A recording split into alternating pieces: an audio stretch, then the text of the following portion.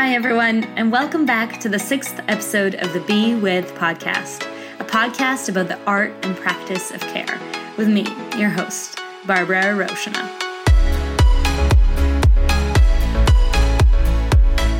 Hi, everyone. Welcome back. It's been a couple months since I've done an episode, and that's because I really wanted to honor everything inside of me that said, wait, that said, not yet, that said, hold on just a little bit longer. And a couple days ago, I woke up and I knew that there was an episode that was wanting to come forward. And so I sat down and I wrote it out, and now it's time to record it, which is so exciting. You and I are meeting in late November, and if you're listening to this later, you know I'm speaking to you from November 2018 at the end of a very long and for many people intense year, and an intense year for me personally, to be honest, as well. This year, my business grew more than I ever imagined.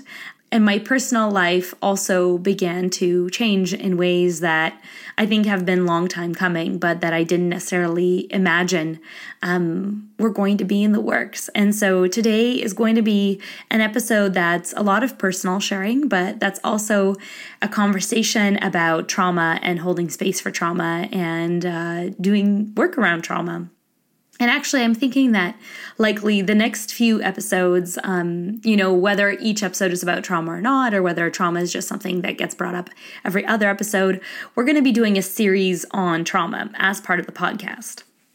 So I'll be doing some speaking about trauma from personal experience from my coaching practice, but I'm also going to be bringing on other trauma-informed practitioners to talk about how we can support ourselves and support each other as we begin to unpack all that's part of our lives, including the experiences that are difficult or have left us feeling hopeless or lost. As the word trauma has come more into the mainstream, it's something that's being used a lot. And I feel like there is a way that I want to host a conversation about how we do trauma work in a responsible way, how we do healing work in a responsible way, how we support others to move through places where they might still be stuck in a responsible way, and how we support ourselves to do that as well. So that's kind of a little bit about where we're going to be going over the next few episodes or the next couple months, depending on, the pace of this podcast and as I record the episodes. For me, the top priority is always to record the right episodes with the right people rather than to be just putting out episodes every week, which by now you've probably figured out as it's been a couple months since my last episode. So I'm not sure about the timing of this yet, but know that I'm putting a lot of thought and care into thinking about who I want to be part of this conversation and how I want this conversation to serve us. So yeah, but today I want to begin where all of us have to begin, which is with myself. We all have ourselves as kind of our beginning point and also as our end point. We are born with ourselves and we die with ourselves. That is our only person that we're with for our entire lives. And so I want to begin from a really personal place. I've mentioned on other podcasts, I believe, that I've had this quote with my wife for this year that comes from from Lao Tzu that says, "What the caterpillar saw as the end, the rest of the world saw as a butterfly." And that's been kind of our quote for 2018. Each year we pick a quote and we do a bunch of prints of it, and then we hand it out to our closest family and friends at our New Year's party, as well as in the weeks just kind of after the new year. And it's a quote that we choose together based on intentions that we have for ourselves, personally, individually, but also that we have for ourselves as a couple. And we're never set on how those intentions have to look. Like, we're never picking the quote based on outcomes we want to create in our lives. We just pick the quote based on what feels really right and what feels like intuitively the correct thing for us to be working on. And so often throughout the year, I'm very curious to see, hey, I wonder how this quote is kind of informing the work that I've been doing this year or the self-growth I've been exploring. And so this year has been no different. At the beginning of the year, I really felt like I kind of was like this really confident, caterpillar that was like strutting along and feeling really good about themselves. My business had grown and really exponentially in ways I could have never imagined. I had some really awesome personal experiences. Like I got to travel to Joshua Tree and to Austin. And though that was with work and with my coaching work, personally, it felt like a really big deal because it was the first time that I had planned a trip just for me without anyone else, without having to do it for a boss or for a partner or for a family member's wedding. This was a trip I planned just for me, which felt really pretty amazing. Tanya and I had just really gotten into the groove of Airbnb, so that was feeling really, really good. We were starting to feel really confident about our hosting skills, which for me is a big deal since one of our eventual dreams is to own a large Airbnb property, or a large B&B property, really, where we can host people and host retreats, and both host guests who just want to come visit, but as well as host, couples weekends and retreats for different people wanting to work on their writing or on having a safe, sacred space to land. And so, our Airbnb was doing really well. We also had just been married for, I guess, 6 or 7 months. And so we're still very much in that honeymoon stage of things where things felt really good and really exciting. I was going through an exploration of some things that are personal to myself, around eating, around my body, around my sexuality, around feeling good in my own skin. So all these like really awesome things were happening. Things were looking up financially. I was feeling really good about how I've personally been learning skills around money and financial management, but also how Tanya and I have been learning skills around financial management together and how smoothly that was flowing and debt repayment and all that stuff. And so I felt like I was like this really, awesome, steady caterpillar that was like moving along at a good click, and things were really feeling good and really amazing. And then as the year went on, during this time in Joshua Tree, I did a breathwork meditation with Amy Koretsky, who is a friend.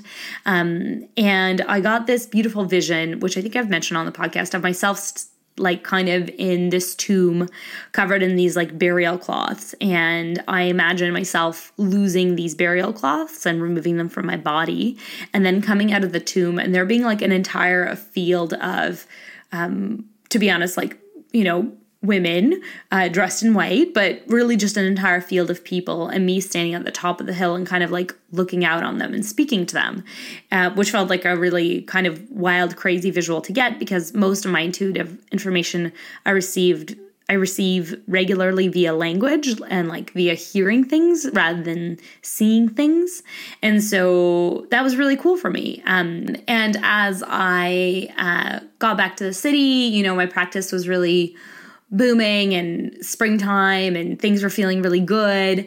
But however, I would get to the end of every single day and I would sit on my couch, after a day full of amazing clients and amazing life-changing work and have this feeling of like, is this it?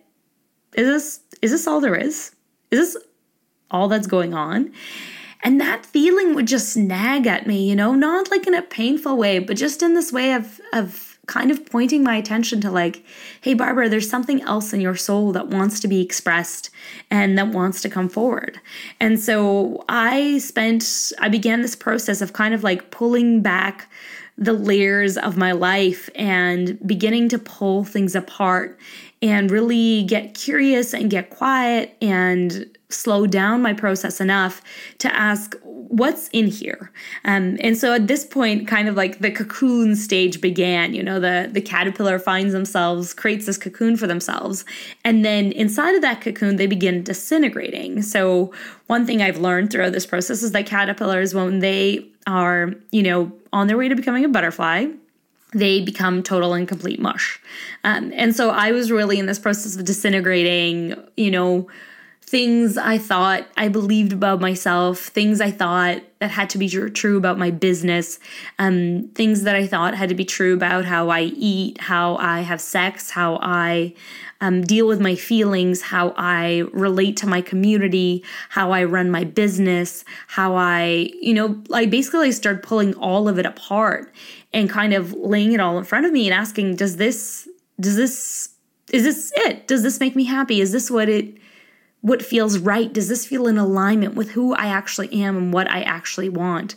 And that started happening kind of in late spring and happened all throughout the summer. And I talked a little bit about this on the last episode of when I said, what to do when you have more questions than you have answers. And began this long period, I would say long in the sense that it felt long then. Now it doesn't feel so long that I look back on it. But, this period of I'm going to say 4 to 6 months of really pulling things apart and not knowing where I was going and not knowing how things were going to end up, and letting myself really slow down and really stop holding on to outcomes of what things had to become. Because one of the things that happens, I'm guessing, when you're a caterpillar and you become mush is this sounds so wild to say out loud, and I think it's such a funny example, but really, if you think about it, a caterpillar literally has to die. A caterpillar literally has to stop existing, has to become all this mush raw material to become a butterfly. So not only is it really an end for the caterpillar, but there's an end of the consciousness. There's an end to the consciousness that was a caterpillar, and now that has to get reformulated back into a butterfly. And so there's this kind of willingness to die to self. There's this willingness to die to our ideas of what our lives had to be. There's this kind of willingness to fully surrender and submit to the process. And so for me, there was so much work that I had to do around navigating my ego that didn't want to slow down and that didn't want to give up control and that didn't want to surrender to a process of becoming. And throughout this time, I did a lot of journaling in my notebook. And one of the practices I like to keep is that I write to my intuition, and then I have my intuition write back. Sometimes I call it my intuition, sometimes I call it my guides. But I kind of have this conversation back and forth, and for all these months, the kind of intuitive prompt I kept receiving back was trust your becoming, surrender to your becoming, you're in a process of becoming. And now that I think about it in the metaphor of the caterpillar and really break it down piece by piece, the becoming happens when you are unconscious mush waiting to be formed into something new. And so this has been kind of so much of my process for the last, 4 or 5 months, or I guess up until about a month ago. And then maybe about a month and a half ago, something started to shift, something started to change. I didn't make a podcast about it because I didn't know where it was going. And so it felt so funny just to come on air and be so I still don't know where this is all going, but something's changing and I can't tell you what it is. And so I chose not to make a podcast about it, but I did talk a little bit about it on my Instagram. And so something inside of me started to shift and change towards a different kind of evolution process. And this is what I'm going to be talking about today, is that next stage after we go through the mush of being a caterpillar and we move towards this process of having kind of become, or having been in the process of becoming from the most raw material to then slowly beginning to form structure around the self, beginning to form identity around this new self that we're coming into. What's the process there of strengthening that identity, of putting muscle and bone and flesh to that new identity and incarnating into something new that we have never been before? And so what was really interesting is that one of the things I did is I got back into therapy this past, I guess in the last 2 or 3 months. I'd been out of therapy for, I don't know, maybe for about 1.5 years. And therapy is something that I think is really important for practitioners who do any sort of emotional labor to have. So to have a space where you just get to let down your hair, emotional hair, and really be taken care of and know that there is no responsibility for you to do emotional labor for anyone else at all. I think that's really crucial. And it's something I didn't do for about 1.5 years. And I respect my reasons for not doing it. I think I really needed, or not even 1.5 years, 1 year and 3 months or something. I think I really needed a space where I felt like I kind of just got to be fully my own person or my own leader, I guess you could say. not that therapy is something that leads you or guides you, it just gives you a safe space where you can lead yourself. But nonetheless, it felt important for me to have that individuated time outside of therapy to seek out other forms of support. Like I did a lot of massage therapy, a lot of body work, a lot of Reiki, other forms of energetic support during that year. But I got back into therapy a couple months ago. And one of the things that my therapist enlightened me on as I'm, on this caterpillar mush butterfly journey is that if you break open a cocoon, once the butterfly is done being formed, so it's no longer mush, it's the butterfly. But if you break it open for the butterfly will not survive. Part of the butterfly's becoming process is to break open the cocoon and force itself out. That is literally what builds the muscle strength of the butterfly making it out of the cocoon and having the strength to then fly its glorious self everywhere in the air. And so over the last couple months, what I realized I've been doing is I've been doing that strengthening work of like busting out of the cocoon and starting and developing the muscles that are going to be necessary in order for me to do the flying that is ahead of me. And this is where trauma comes in. Boom, boom, boom. So one thing I've been exploring lately is language around trauma, and how I think and talk about trauma, because it became obvious to me sometime at the end of the summer that what was going on is I was doing this like deep groundwater personal work, and that work that probably had to do something with grieving or trauma. And I didn't know what exactly it was because I couldn't dive, because sometimes when we're, believe it or not, but sometimes when we're doing really deep healing work, we might not actually be able to feel it or understand it on the surface. There's just something happening down below if we allow it to happen. And then what happens is that over time, it slowly starts arising to the surface of like, hey, this thing needs healing, and this thing needs healing, and this thing needs healing. And you finally created space enough for you to bring these things up. God bless you.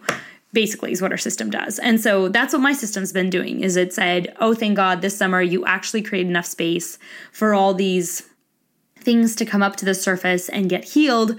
And so let's make it happen. Let's bring the stuff up from the bottom of the depths up to the surface for healing. And so over the last few months, as I've been kind of allowing those things to bubble up to the surface to be healed, I've realized a lot of what's bubbling up is actually trauma responses.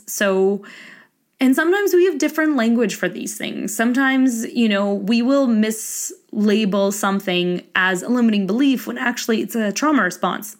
And other times, the opposite will happen. We'll call something trauma when actually it might be, I want to be careful with that one, because I think most of the time we do the opposite. Most of us, I'm just going to stand here and say this. Most of us do the opposite. Most of us call things not that hard when they're actually trauma. Most of us call things limiting beliefs or getting in our own way when they're actually trauma getting in our way. And yes, we're getting in our way, but it's because we have trauma there that's unhealed and that's stuck in the body and stuck in the nervous system and is not letting us move forward because some part of us is afraid we're going to die or the past is going to be repeated, or whatever, we don't have closure or completion with whatever thing happened in our lives to create the trauma in the first place. And so over the last couple months, what's been happening is that I've been actively, in the term that, recently I've, been using partially also because of therapy, God bless therapy, in case, this could be a commercial for anything, let it be a commercial for therapy.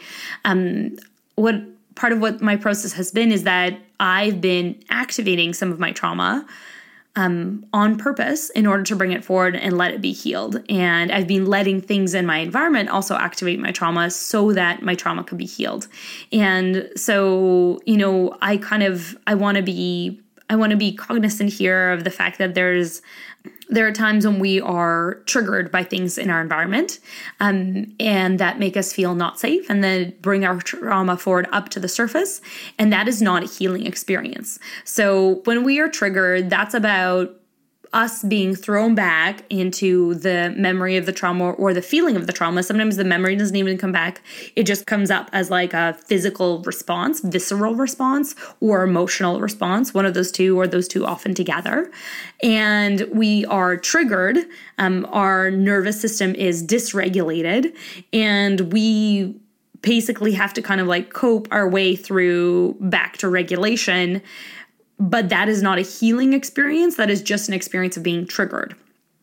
In contrast, what I'm talking about is activating our trauma for the purposes of healing it, and activating it for the purposes of bringing it up to the surface so that we can move fully through the experience and heal it. Now, in this context, the way I'm talking about trauma is I am talking about it as something that gets lodged in the body or in the nervous system or in the emotional response system that we have not seen through to completion or closure, and that's gotten stuck because there was no opportunity for safety. So I'm talking about experiences where we might have had to, let's say we experienced something difficult, whether this was a single thing like a car accident or years of, let's say, neglect within our household when we were children, or years of emotional abuse or verbal abuse or sexual abuse, that we might have experienced when we were young or even later as adults. But when we're young, it extra complicates things,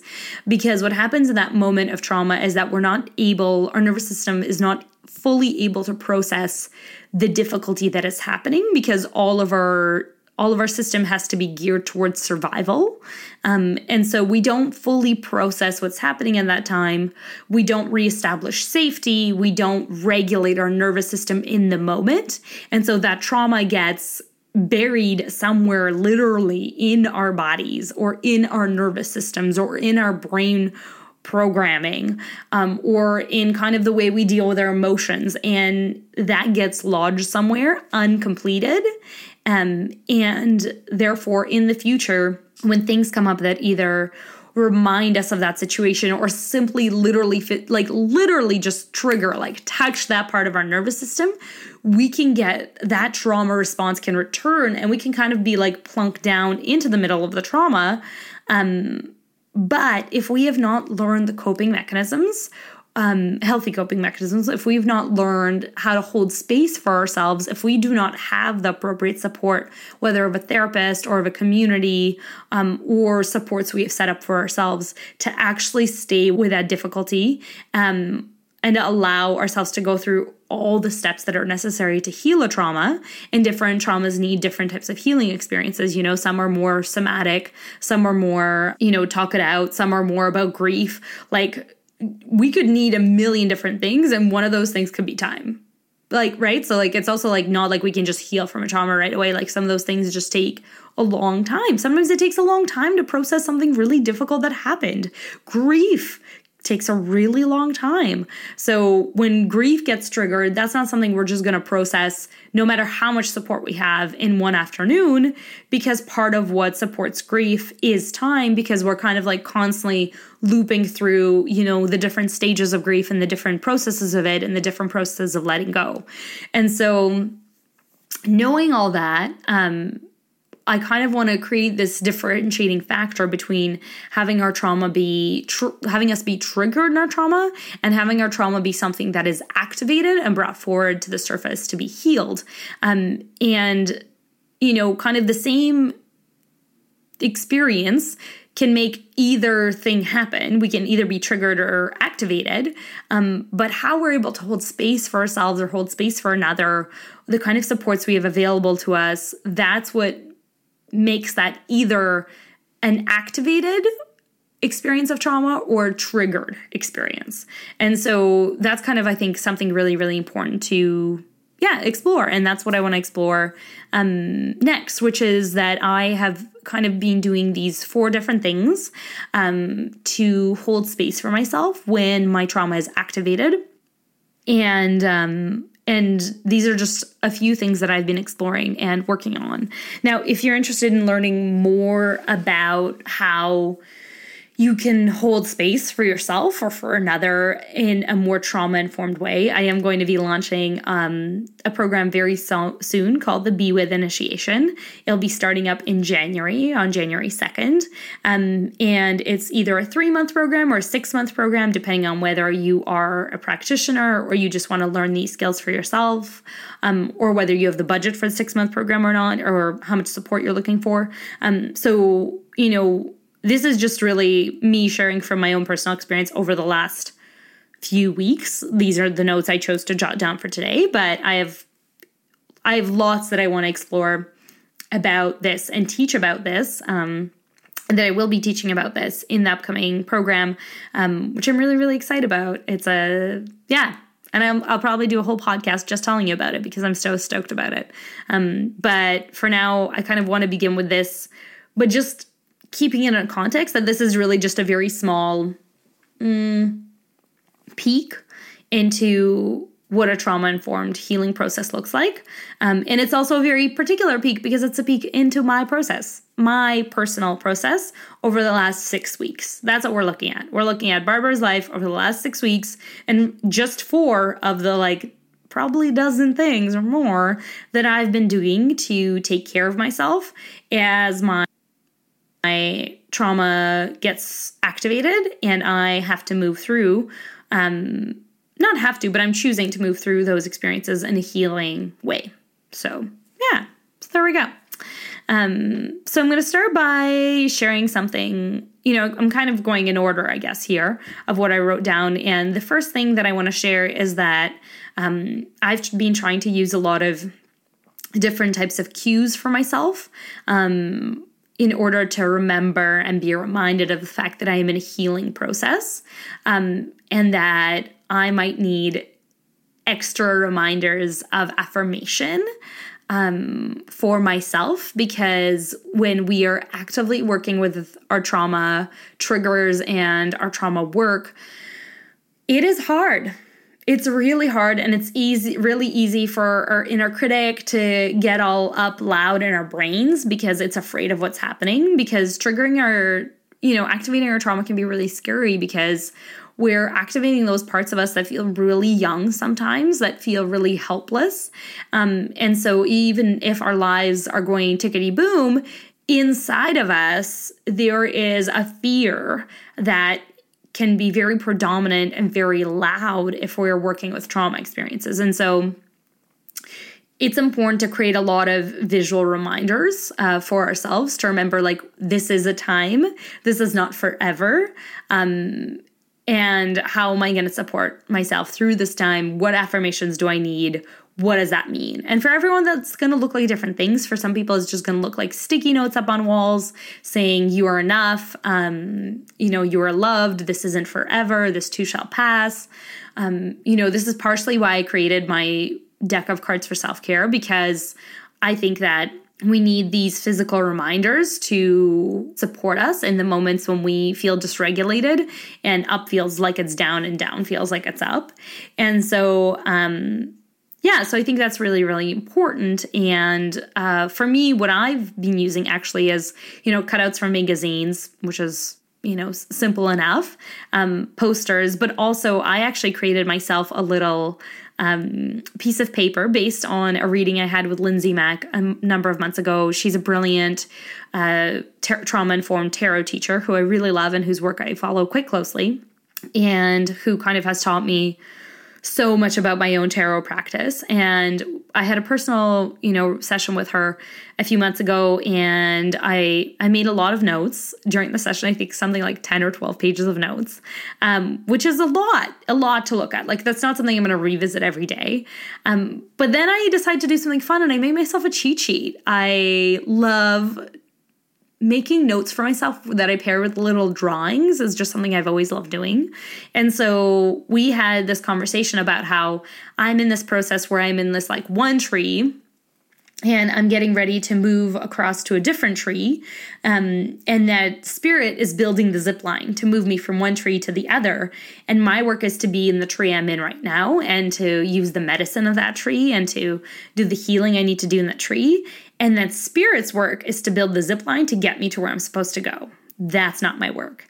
And I remember this was such a powerful metaphor that Lindsay created for me in our session that I just really, really got into and really resonated with, because trees are so, I don't know, they're just so grounding for me, for most of us, but it's such a big part of my spiritual practice to sit and look at a tree up against the sky and see the leaves move or the winter branches move. It's just, that's kind of like one of the main ways that I connect with source, especially in the middle of the city. And so I decided to draw out a little tree, and then like to draw out a little zip line from it leading into like a blank space, even though she said it's taking me to another tree, but like into a blank space. And I made a list of 4 things on the piece of paper. I made a list of things that is my work. What is my work in this situation, which is be in the tree you're in now, see what medicine is available for you now, and then thing number 2 was, what is spirit's work? And spirit's work is like to take me to the next tree. Spirit's work is to clarify the next step for me at each point of the way. Spirit's work is to be really clear with me when I feel like I'm confused. I'm allowed to ask spirit for clearer direction. And then I wrote number 3, what I'm already doing really well. And I wrote out the things Lindsay and I talked about that I'm doing really well in this like deep process of becoming.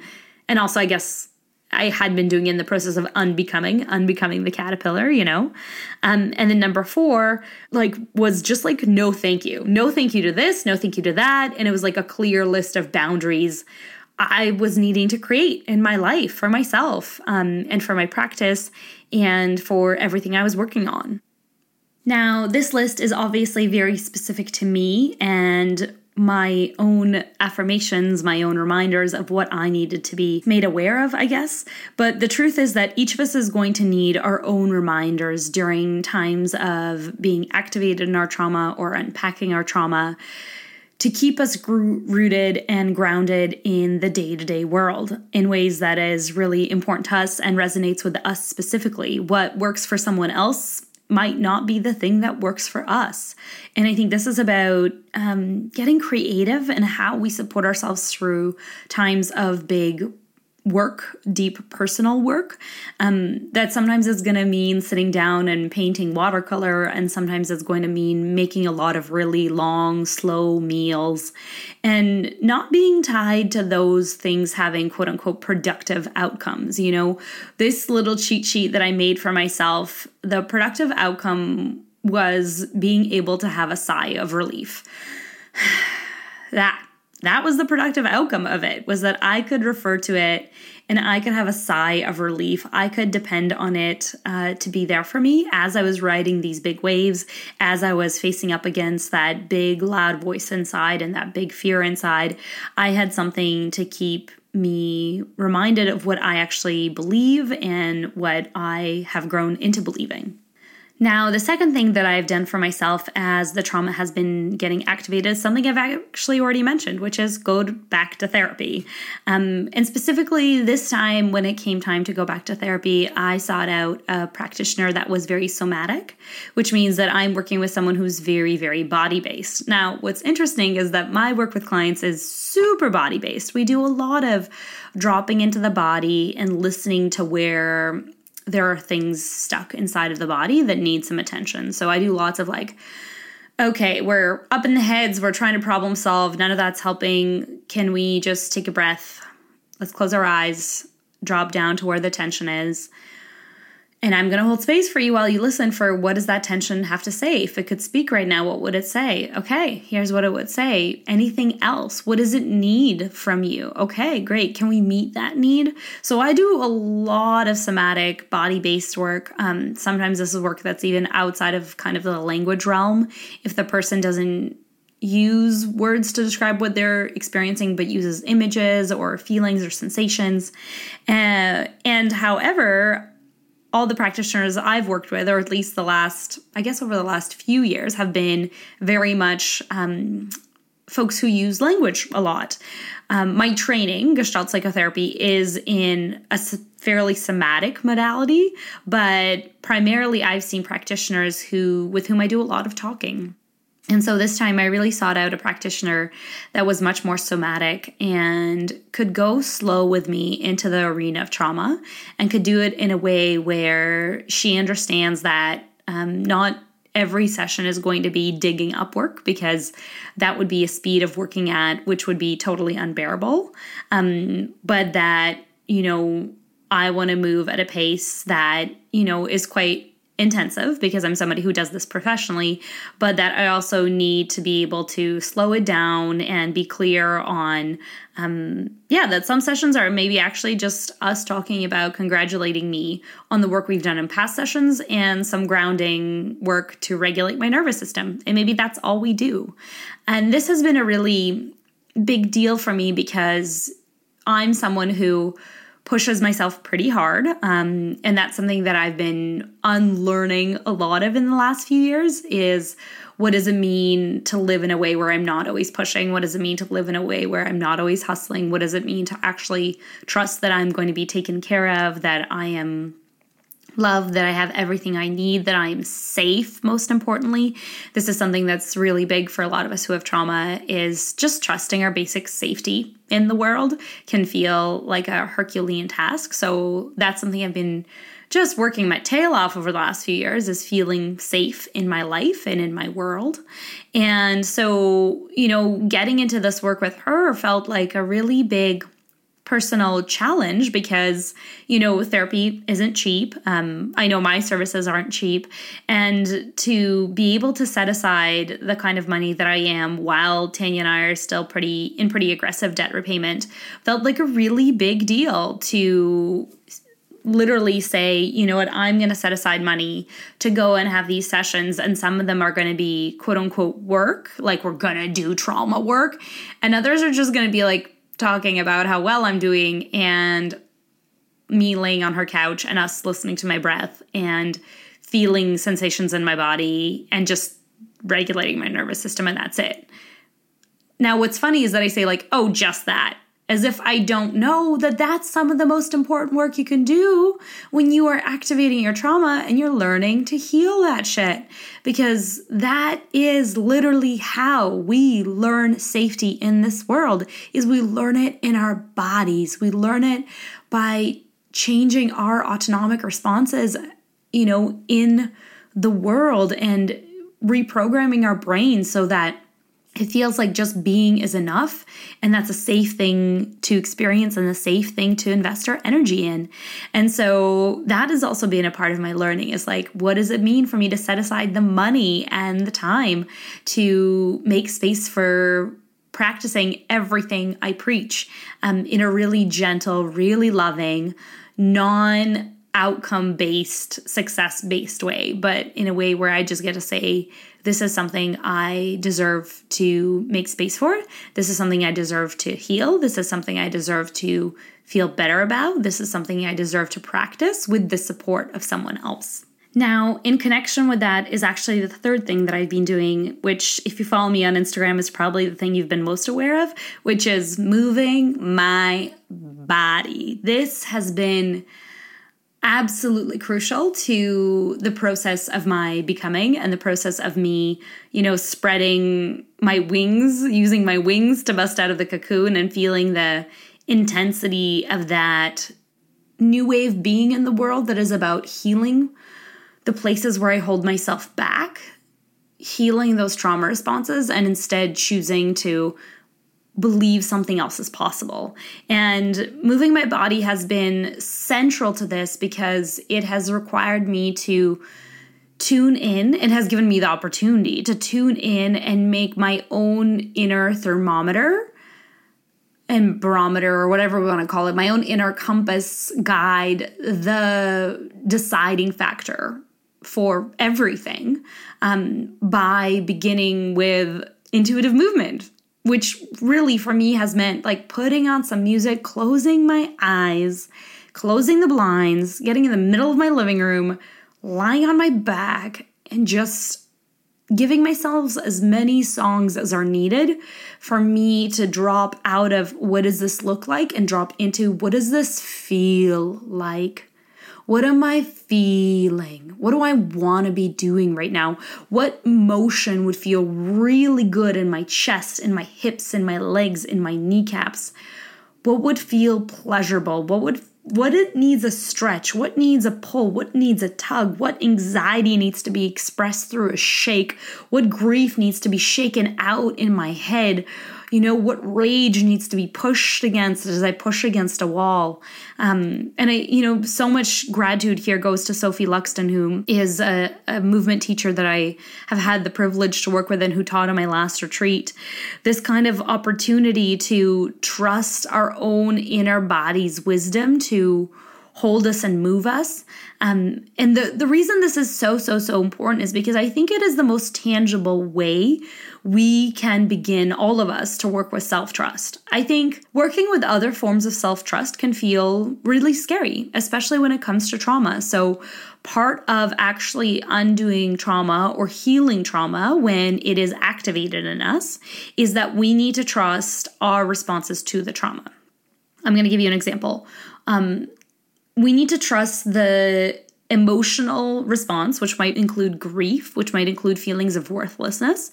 We need to fully validate those responses and say those are completely appropriate for what I experienced, and they're totally okay, and I'm totally safe to feel them, because the point is we didn't get to feel them earlier. That's why they got stuck.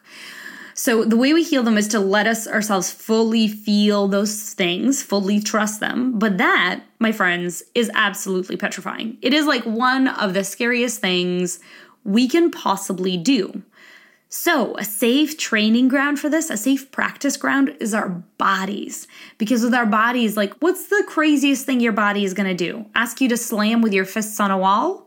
Congratulations, put a pillow in between and make sure the neighbors aren't home. The thing about letting our body do what it wants to do is it allows us to physically feel the positive consequence of trusting our desired motion and then seeing how good it feels afterwards. So I just want to ride my hips into the ground right now, or my tailbone into the ground while I lie on my back with my knees up.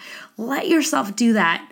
I've been letting myself do this, and it's been such a great physical, embodied, incarnate reminder of the fact that I get to trust myself, and it does lead to me feeling better and me healing. It's also really powerful on days when my trauma is really activated and I can't seem to move the feeling through, right? So I get stuck in the feeling. Let's say the feeling that comes up is grief, and I get stuck in the grief for day after day after day. Though grief, is something that might be really, really long and might take a really long time to heal. If I'm finding myself stuck in it, then moving might help me move enough of the grief through my body that I can do some part of that healing work without getting lost in it and without feeling like I'm going to be in it forever. Because, if, the trauma that happened to us created grief and we didn't get to feel the grief because there wasn't space for it, and now we've got these unending buckets of grief inside of us, it might take a long time for all of that grief to be felt through and moved through. And so we might not be able to heal all of it at once. That's fine. If we can move parts of it through our body and our nervous system at a time, then each time we re-enter that work, we will start to feel safer. And each time our grief is triggered, each time our trauma is triggered, we will start to feel safer, and we will start to know, hey, I can handle this. I have got capacity to handle this piece of work in my life right now. So that's why movement has been such a powerful thing. It's also just really powerful because it is one of the simplest ways we can actually regulate our nervous system. It's also one of the most important ways we can regulate our nervous system. We have to work with the body. There is no other way.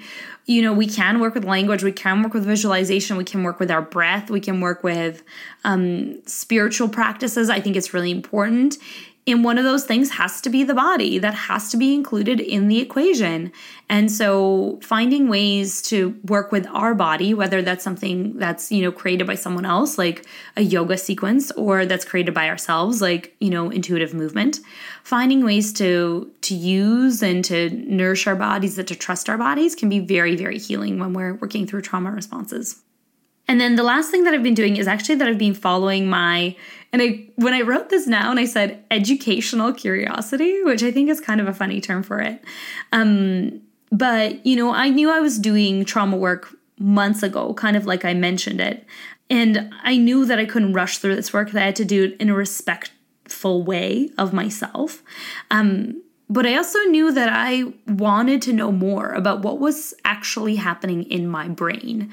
Now, I have, studied psychotherapy, so I have some book knowledge, but not every psychotherapist is trauma-informed or trauma-focused.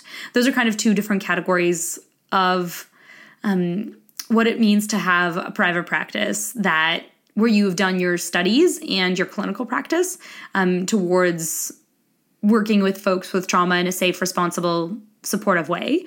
So just to say, like, someone who is trauma focused is someone who is like the most you can be trained to support folks with trauma is if you're trauma focused. So literally that means it's your focus. You have done extensive education and extensive clinical practice in order to make sure that you can support folks with trauma. Being trauma informed just means that you have worked to have your practice be built in a way that is informed by the existence of trauma and that is informed by how to create safety for your client in the client-therapist relationship in order to support that person to actually heal without re-traumatizing them.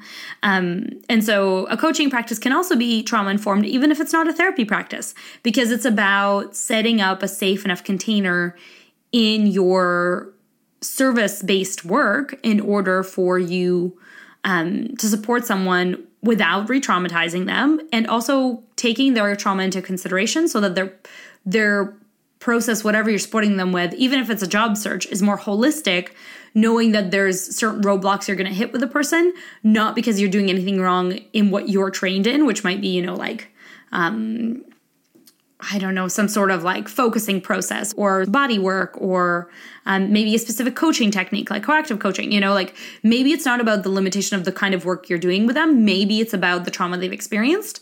And so learning how to come up against the edge of that and hold space enough of it for it enough so that you can refer them to the right kind of practitioner to actually be able to do that healing work so they can come back to you and you can take them through your process further on, But so obviously, as I was going through this process, I noticed myself getting really curious about certain books and training courses about trauma, and then getting really turned off by other things that I previously had been excited by or tuned into.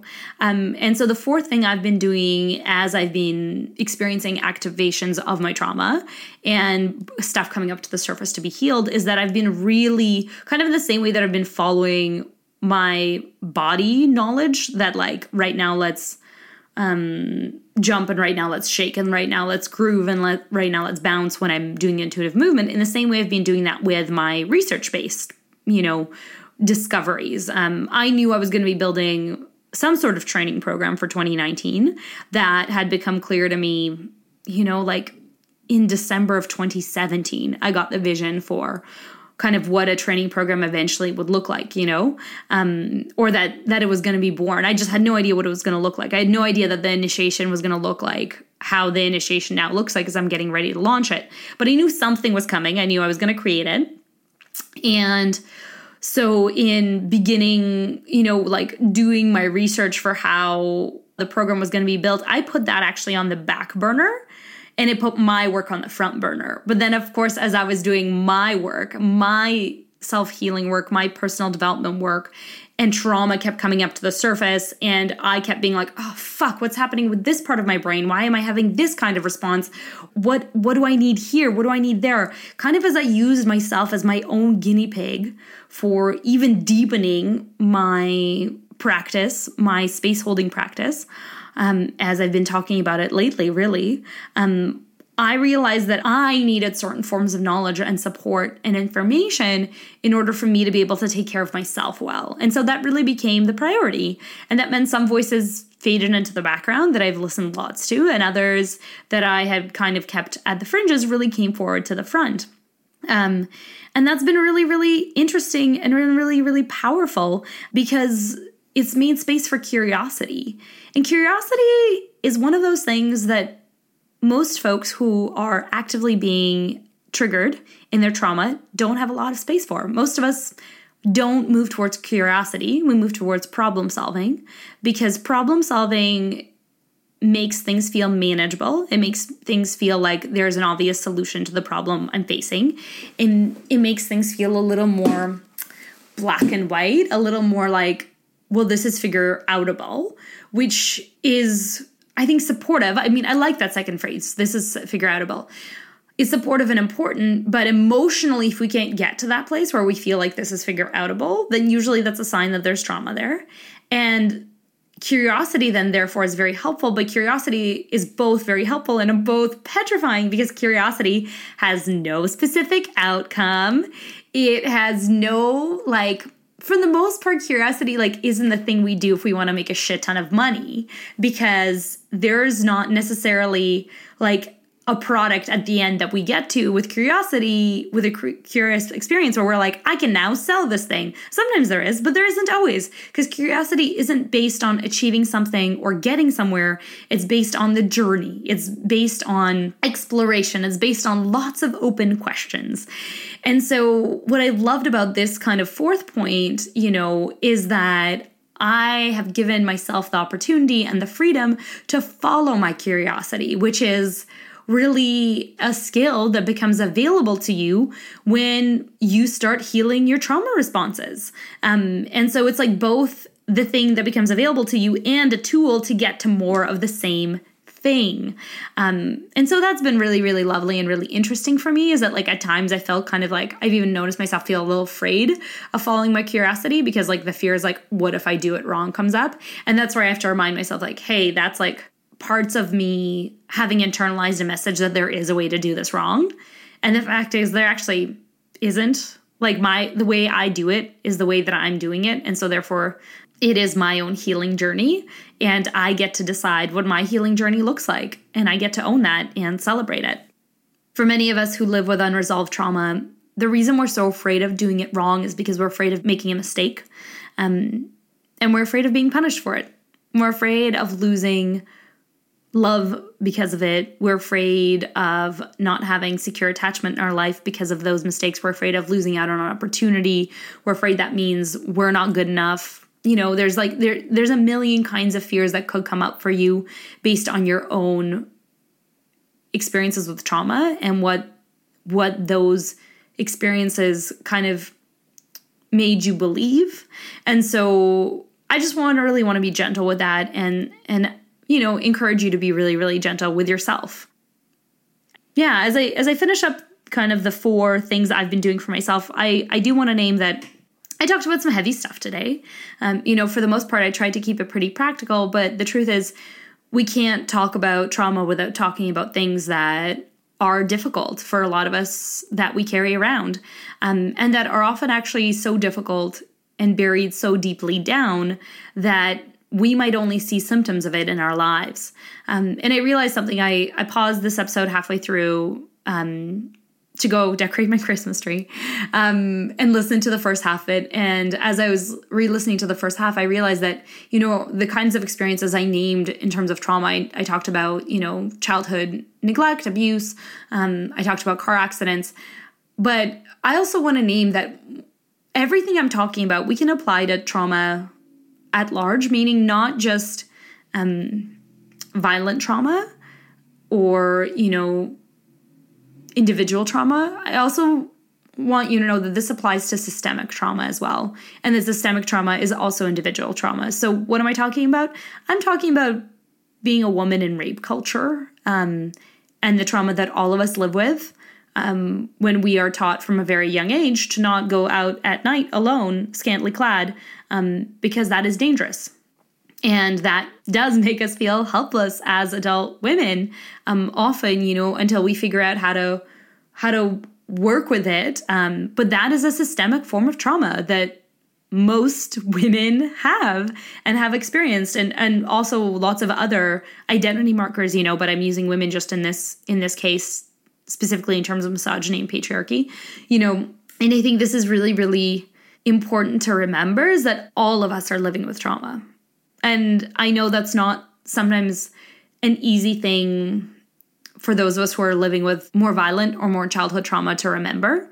But the truth is that the world at large is living with trauma. And we, at this time, collectively are beginning to kind of like open up the lid on the trauma that most of us are living on. And we're looking straight into the heart of the Pandora's box. And it is shit scary and painful. And that's why so many people right now are having such a difficult time managing themselves, their emotions, their lives, because it is scary to look at the Pandora's box if you've never been given the skills or tools, first, to even understand what you're looking at and to know that that is trauma. And second of all, to hold space for it to come up and to heal. And in many ways, I think so much of my professional work as a coach is dedicated to this work. And will continue to be dedicated to this work, even as I kind of let myself explore other things in other parts of my life. And I get to expand my own bubble of who I am as I heal traumatic experiences I've had. I know that so much of my professional work is about taking all that internal healing I've done and bringing it outward and saying, here, this is possible. This is possible for you. This is possible for your clients. This is possible for me. This is possible for us. Let's heal together. Let's get better together. And so that's a little bit about trauma and activating our trauma, being triggered in our trauma. What the difference between those two is, just 4 things I've been doing to take care of myself. I'm so glad you listened to today's episode. Thank you for tuning in. We're going to be wrapping this up just under an hour, which makes me feel pretty happy. Very soon, I will be releasing news about the Be With initiation. I would love to have you join me as part of the program. I will probably try and record a short episode just about the program for anyone who wants more information and release that soon. And stay really gentle and curious with yourself as you wrap up this episode. Depending on what you're doing, see if you can give yourself a couple minutes just in quiet to check in with yourself. Maybe pay attention to your physiology, like how's your breathing, how's your heart rate, how much of your weight are you actually letting the chair underneath you hold? Are you hungry? Do you need a nap? Do you feel tired? Sometimes when we're tired, that's a sign of being triggered or activated. Or if we feel really anxious, both are. Is there anybody you want to have a conversation with about this episode? Do you want to send the episode to them and have a conversation with them about it? Do you want to send it to your therapist maybe? Do you want to just journal about this and take some time to do that now? Or do you want to set aside time to do it tonight? Maybe send a message to your partner or your roommates saying, hey, tonight I want to take some time to journal. So, just FYI, like after dinner, I'm going to have some quiet time. How do you want to take care of yourself after listening to this? Or how do you want to maybe get curious with yourself about how you want to incorporate some of this stuff in your life, or how some of this is already happening in your life and you're just hearing it reflected back through my story?